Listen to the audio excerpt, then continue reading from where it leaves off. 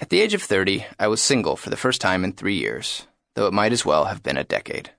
Here's a brief look at my dating history to show you what I mean. Age, 0 to 13. Girlfriend, John Elway, quarterback for the Denver Broncos. Description: prepubescent and blissfully uninterested in sex or girls, my attention was focused mainly on my sports hero. It was a very clear-headed time in my life. Length of relationship, 13 years. Age, 13 to 18. Girlfriend, my hand, and various pillows. Description: I discovered masturbation. It was spectacular. I had few dates, fewer kisses, and no girlfriends, but my friend masturbation was always there for me. Length of relationship, 5 years. Admission, we still see each other quite a bit. Age, 18 to 22. Girlfriend, Maria, first love. Description: we met during college orientation and dated for all 4 years of school. She was my first girlfriend, and it was a wonderful relationship that only ended because neither of us wanted to marry the first person we dated. Length of relationship, 3.5 years. Age, 22 to 23. The slump. Description: I didn't date or have sex with anyone for over a year. I'd gotten a girlfriend in college so quickly I hadn't figured out how to interact with girls well. Length of slump, 1.5 years. Age, 23 to 25.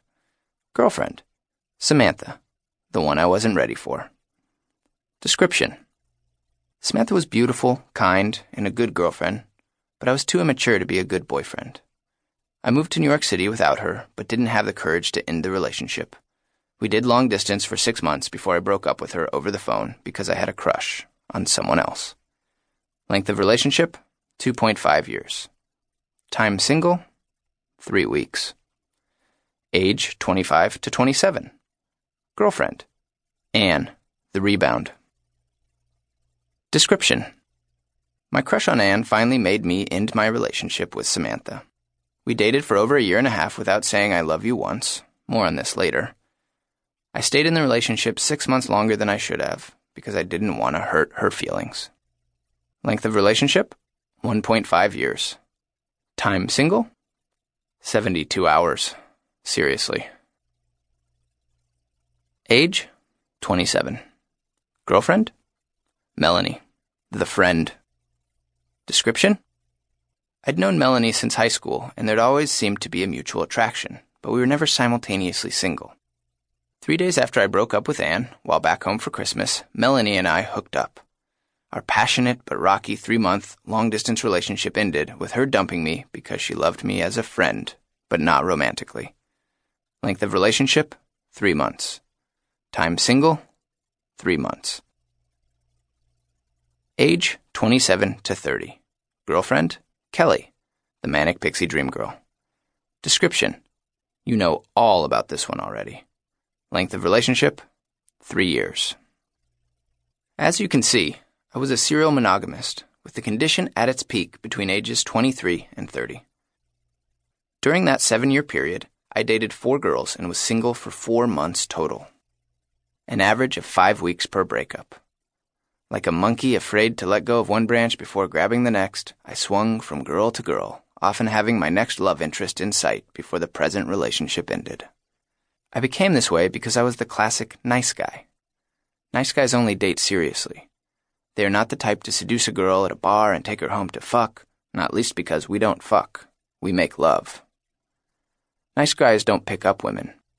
Instead, we meet them through a mutual friend or an adult learning class and send respectful Facebook messages asking if the girl would like to get dinner or whatever at a time totally convenient for her if it sounds fun, no pressure. And if a nice guy succeeds in getting a date, we immediately aim for a relationship, not a fling. A drunken makeout? Not without a promise ring, thank you very much. Once I had a girlfriend, I'd usually keep them for a long time, because nice guys make great boyfriends. I rarely raised my voice, didn't complain much, always remembered birthdays, gave massages, and got along with families.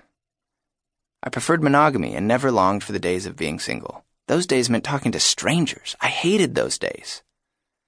So what's wrong with being this fantastic-sounding nice guy?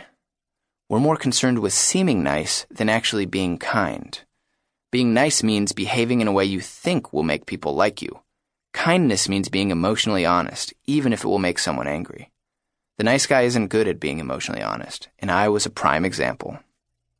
Much too worried about what other people thought of me, I wouldn't break up with a girlfriend when I wanted to because that was mean, and I couldn't bear the idea of someone not liking me.